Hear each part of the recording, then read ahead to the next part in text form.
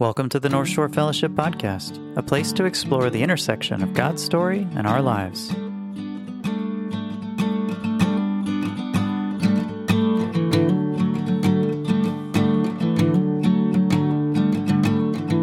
Welcome back. This is Chris. I'm sitting here with Heather and Jason. Jason, what are we going to talk about today? Well, we're going to build on last week's discussion of our membership vows. Another thing that happens in new members class is we talk about what kind of church North Shore is. This is a question we get all the time, and it's such a big question that sometimes it really is hard to answer. It's hard to sort of nail down and say this and nothing else is what North Shore is. Partly because the body of Christ itself is so diverse that to do justice to what the church is really to spend a lot of time talking about all the different gifts that are present in the church, all the different missions that each individual member might engage in his or her life. So I thought I'd take a stab a little bit today with you all. We could discuss some of the strands within our denomination, and that would spill out to other denominations as well, but we'll talk about it just within our particular context, and then where we see ourselves as a church within all that. I think that might be interesting for us, and we do discuss this a little bit in new members, and we also take up this topic in places like officer training when we're trying to figure out, like, how do we relate to the rest of our denomination, and what kind of church are we, those kinds of questions. So labels can be constraining, but I don't think they're always constraining. I think sometimes they can be revealing and helpful. So. Yeah, and I know where you're going with this, but just yesterday I was in the hallway with a member of our church, and he was saying he's been in 3 different churches, all within our denomination, the PCA, and he's just realizing that there's a lot of different kind of churches in the PCA, because he's sort of landed in 3 churches that were very similar, maybe in these strands kind of way. So it is relevant to realize that there is a bit of diversity in the body, and probably for the good. Yeah. So you're going to attempt to label some of these differences. Is that correct? Is that what you're saying by strands? Can you give me like a word? Is there a picture for that? How about we use the picture of 3 currents within one stream? If you've ever been down the Hiwassee or the Ocoee rivers, you've tried to, navigate your way down, you'll find that some places are a little faster, some places there's more of a swirl going on. So you're in the same stream, you're in the same creek or river, but there's not just the same thing happening at every particular moment. So I think church, wider church culture can be like that. There can be different streams within one denomination or even within the same church. And as we do this, obviously, this is an oversimplification. Once we start putting labels on anything, that they don't always fit, and there's exceptions. And you could be going down the same stream and caught in 2 different currents at the same time. So Maybe all 3. If you're really anti-label, you can just catch us next week. Just go ahead and turn the podcast off for this week. No, don't say that. Don't say that. But when you are describing these, can they be things that I myself would tend towards? Do you understand what I'm asking? Absolutely, sure. So, one way to look at it is that different people have favorite Bible verses, for example, or different people have theologians or books or songs even that really resonate with them. That's different from what resonates with their neighbor. And so I might offer a recommendation to you that just doesn't really meet you where you're at, doesn't really speak to your story or your particular problems or concerns. But there's a richness within Scripture that many different people will find their place within that story and within the words of Scripture.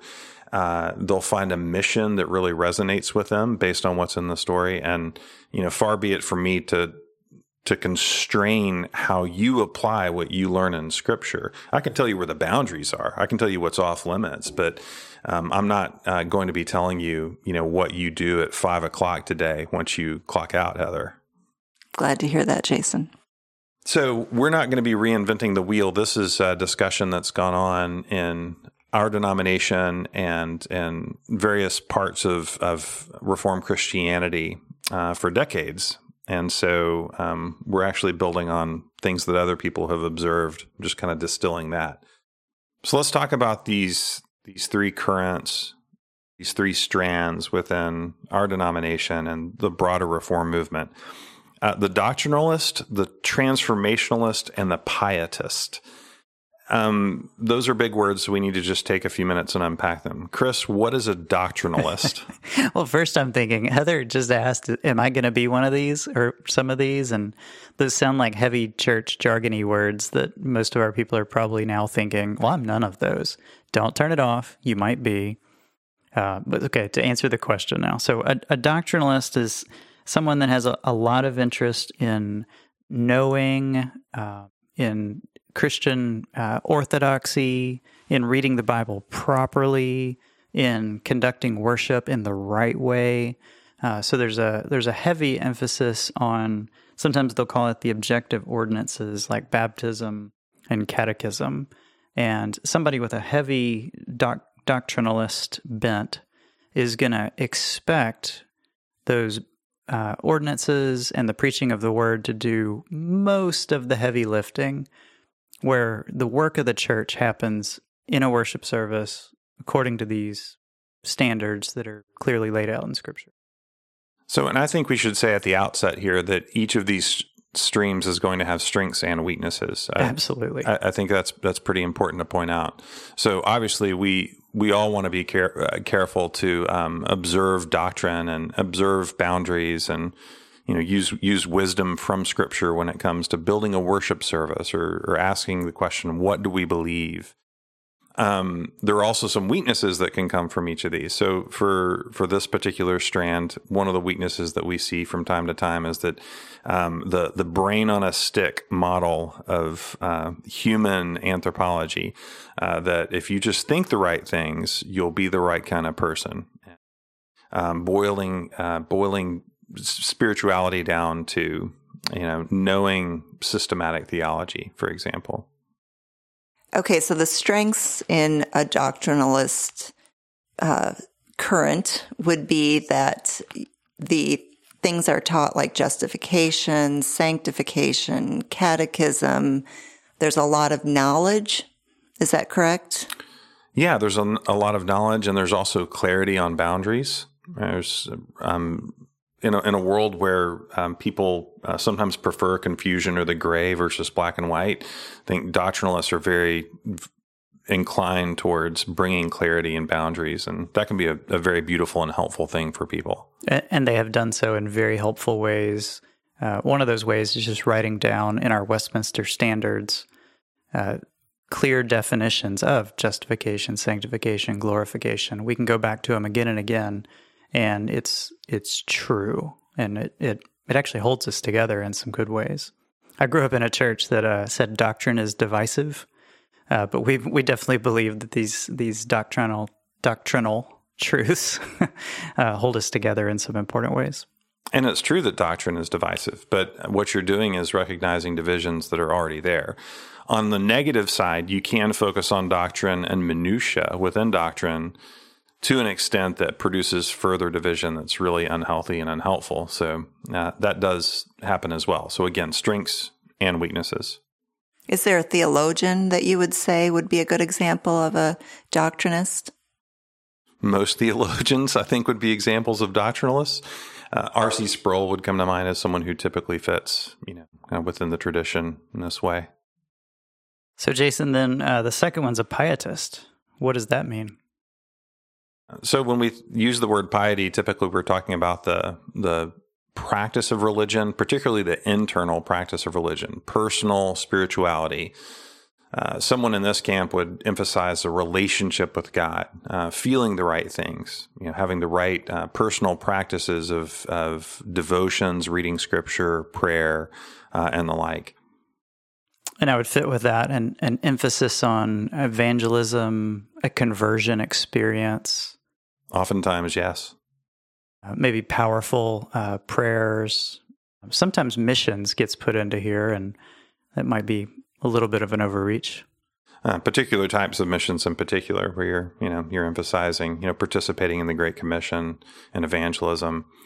So the pietists are very often in our circles a reaction to doctrinalism and teaching, right? So that, it's a pushback against the brain on a stick model where you're like, hey, there's a heart here that needs to be tended to and cared for. and from which should be flowing the energy and vitality for a Christian life. So a pietist cares about evangelism, and one of the things they are concerned about when they hear a doctrinalist talking is that there's not as much enthusiasm about conveying the gospel, getting new people to believe the gospel, conversions in particular, being born again. And so that leads the pietist to, in some ways, focus on results a little bit more. They've been accused of being pragmatist, whatever works, and if a doctrine gets in the way of what works, maybe it's time to toss that doctrine to the side for a minute. And so the pietist and the doctrinalist have those things against each other. Yeah, there can also be the accusation that a pietist is concerned with personal spirituality and less concerned with what's going on in the broader world, corporately and socially. Obviously, it's very in American history, for example, there were a lot of strands of Christianity that focused on personal piety, but didn't care if you owned slaves, for example. So within our world, there have been some moments and some little pockets of revival, and very often that's driven by people who are pietists, who care deeply about how people feel and connect to the Lord. So that's one of the positives that we sometimes see from this is, someone like Jack Miller and Sonship in one of our sister denominations. Is a real movement to recover. I think piety would be a good encapsulation of this, and a lot of good things happen from that. So I heard you mention a brain on a stick, and then you mentioned our hearts. So if I'm going to really simplify what we've said up to this point, a doctrinalist would be a head, a pietist would be a heart, and we have a third one, the transformationalist, which in some ways is the hands. Yeah, that's a significant simplification, but it's not entirely wrong. Yeah. Many transformationalists are, in fact, quite heady. They're people who are interested in changing the world. And very often in our world, Presbyterians being the nerds that they are, that starts with understanding the world. So trying to get a grip on, what are the structures of the world, what's shaping the world, and how is it being formed? Worldview questions tend to come into play in this category as well. So ideally, it would be hands, but sometimes it's more just heads thinking about what to do with your hands. Yeah. So I think about hands because your head and your heart are kind of within yourself, and when we think about the difference that our faith should make, there needs to be something that sort of acts, something that changes, something that's different, that does something.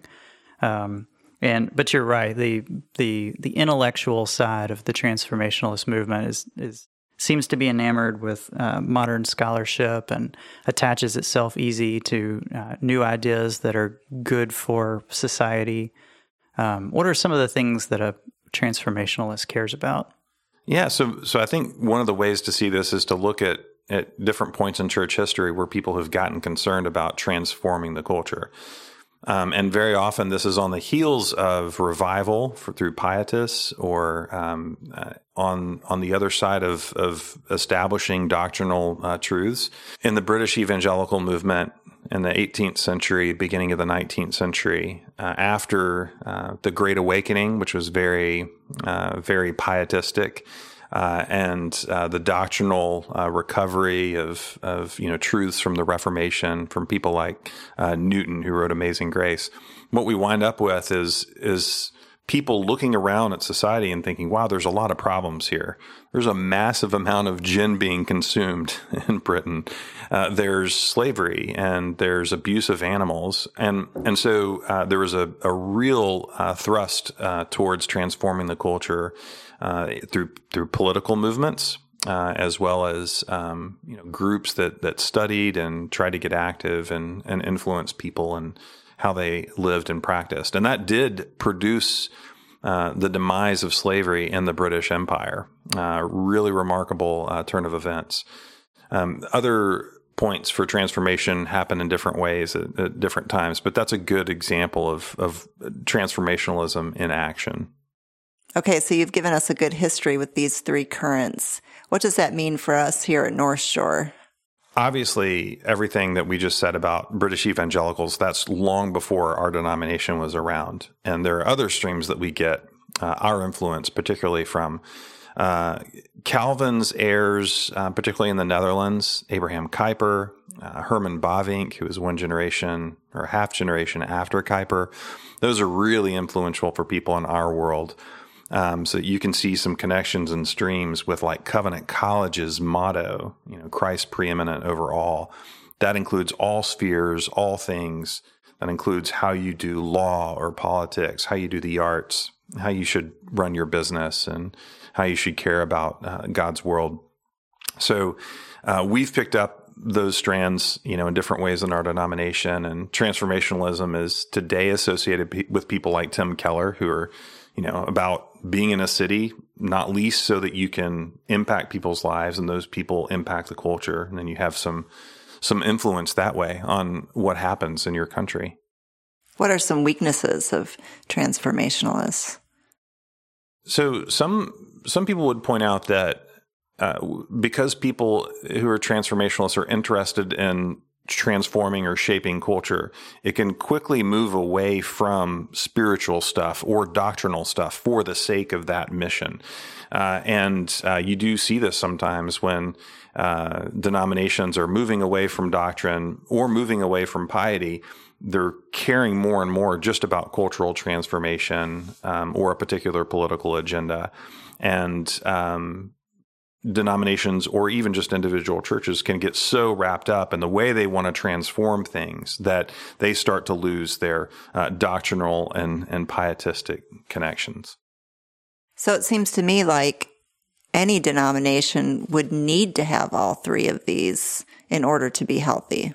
Would you say that? Yeah, and I think probably it's fair to say that every church has some of these three, right? Even if you're you consider yourself to be anti-doctrinalist, you're still going to have ideas that control what you believe and you want to impress upon other people. Even very liberal churches that don't seem to have a lot of doctrine have particular ideas that they're committed to. But yeah, I think when it comes down to it, it's a good thing that all three of these strands are present in the PCA. And I think that's very much by design.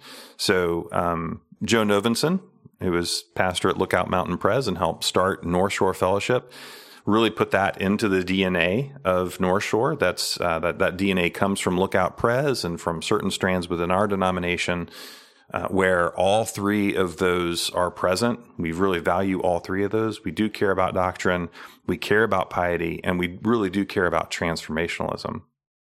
So if I'm coming to North Shore and I'm coming from a church that really camped out in one of these currents, it was either really doctrinalist or really transformationalist, what difference am I going to see at North Shore? Well, you might have people around you who aren't quite enculturated the way that you are. That's one of the things that you'll encounter here, I think, is people who from various backgrounds and with various strands in the way that they, even if they don't know these words or wouldn't necessarily relate to them, they've been influenced by this at other churches or maybe a campus ministry they were part of. So that is something to keep in mind. People have different backgrounds and will have different ways of relating to these. And I would say that's one of our strengths. I love that about North Shore. I love that people have come from different backgrounds and they teach me a lot about looking at things in a different way. It is definitely not a negative that people are coming in from different places and perspectives, for sure. Another thing to be prepared for is that even if, for example, you're a transformationalist, not all transformationalists are alike. So you have Tim Keller, who has a particular model for how he approaches things, but influenced by people like Francis Schaeffer, very evangelistic in the way that they went about engagement and transforming, connecting to the arts, connecting to God's truth in every sphere. You also have transformationalists in our country and in our denomination that are much more focused on the brand of transformation they want to see. So One famous name is D. James Kennedy, who was a pastor for many years down in Florida, who was very into transformationalism and largely along political lines. He believed very much in, praying for and exhorting people to not necessarily vote a particular way, but put their faith to use in the political sphere. There are other people who are transformationalists who are a little bit less focused on the political sphere, maybe more focused on worldview more generally, or on their particular area, which might be the arts, influencing culture that way. Another important difference in different strands of transformationalism would be transformationalists who want to see the church as a whole as the primary agent. So this would be a denomination that focuses on lots of political statements, lots of rulings and letters on popular topics, versus a more individual, distributed approach to transforming the culture, right? So you can focus on what we do together as a church body, or you could emphasize that each one of us has our particular callings and roles to play in whatever sphere God has put us in. And so that's another way that you get a little bit of variety within transformationalism. So some people are very focused on, let's get together and all of us are going to transform the world in this particular way. Whereas others are a little bit more, whereas another approach would be for individuals to be focused on their particular callings. So is there that much variety with doctrinalists also? There's a lot of variety with doctrinalists. You have different approaches to things like eschatology and the end times, and some people care very much about their particular strand of that, and so much so that people start new seminaries or new churches based on that. And that would extend to many other areas of doctrine as well. The way in which people answer one particular set of questions, or the priority they give to one doctrine over and against another, can make a huge difference in how these things get spelled out. So we've seen new denominations start over the question of doctrine and even minute pieces of doctrine. So there's a lot of variety there too. And there's some that we consider just so essential, like the inerrancy of Scripture and what we call a reformed soteriology, that are so core to us, that such a central doctrine that that would cause us to start asking questions about a split as well. So there's kind of like grades of seriousness or strictness in terms of the doctrinalist, where issues that we would consider less central, things like recreation on the Sabbath, or particular kinds of pedagogical teaching images of Jesus and things like that we consider less central. There's some variation in that within the PCA that's allowable.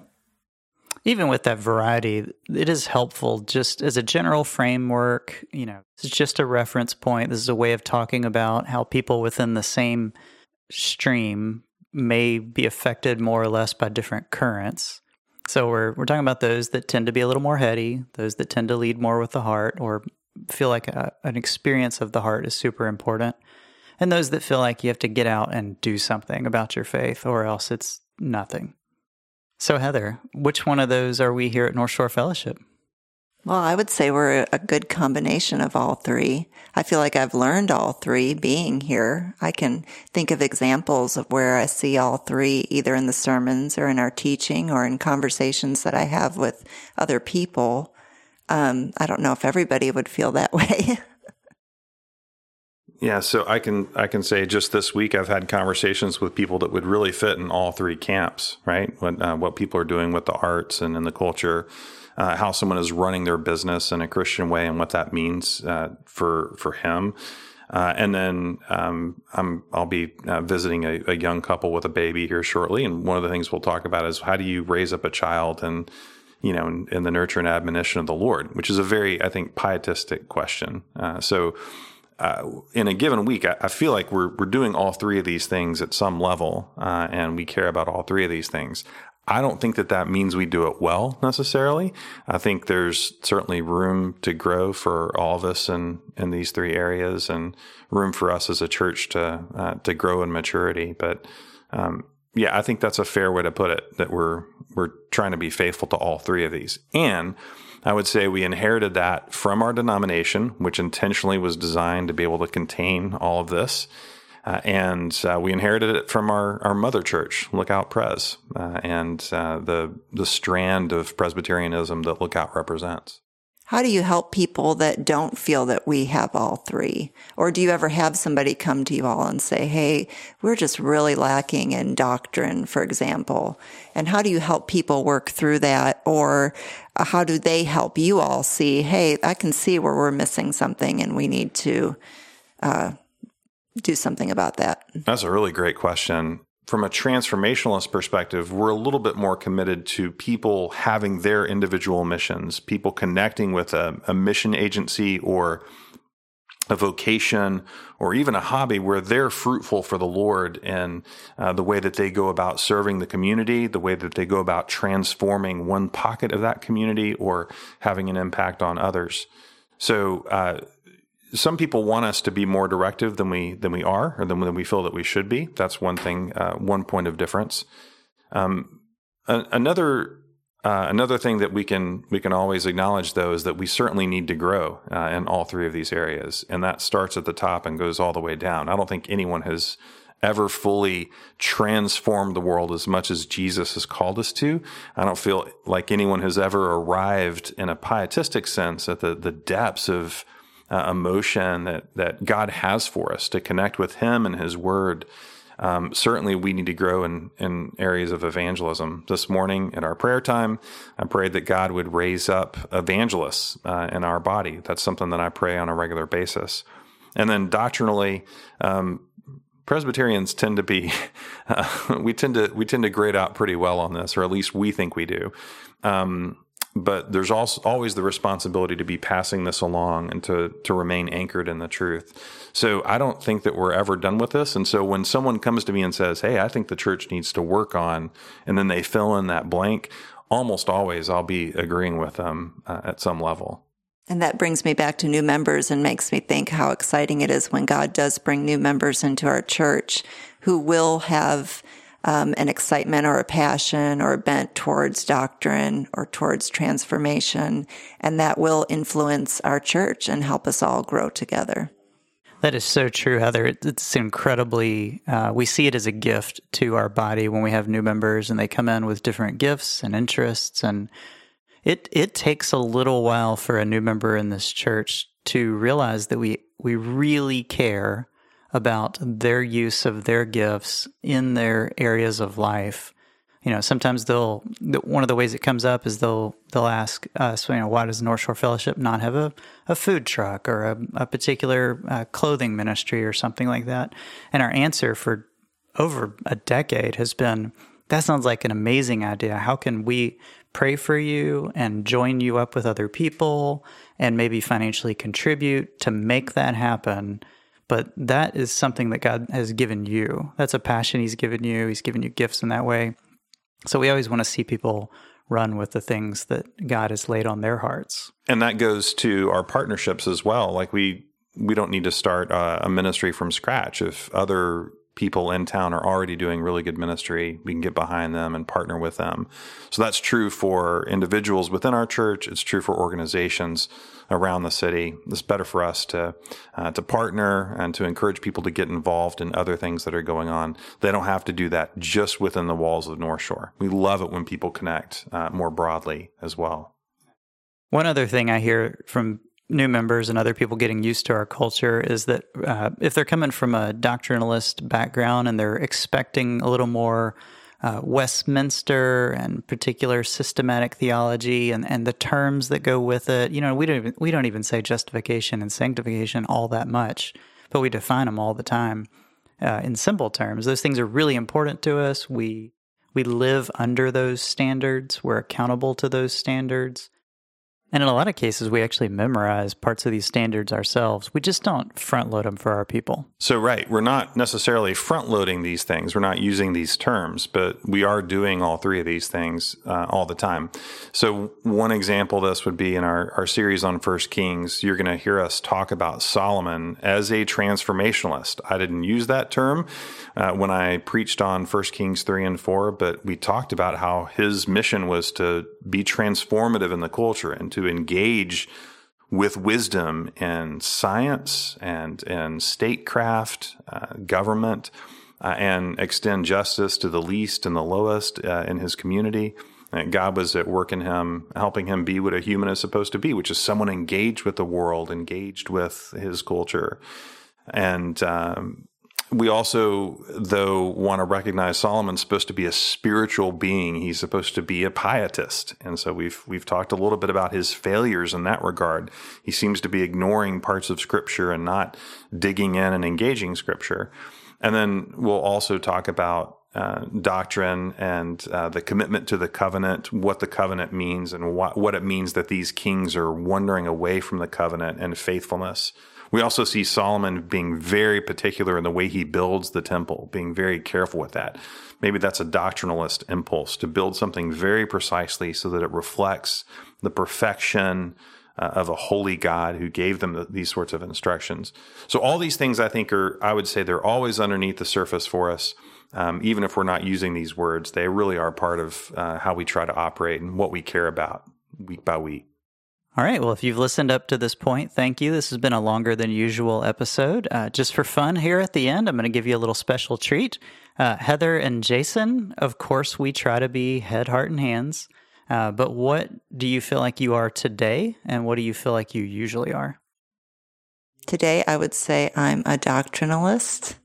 I would say I probably would tend to be that, although a transformationalist would definitely be part of that. Maybe the head part of transformation.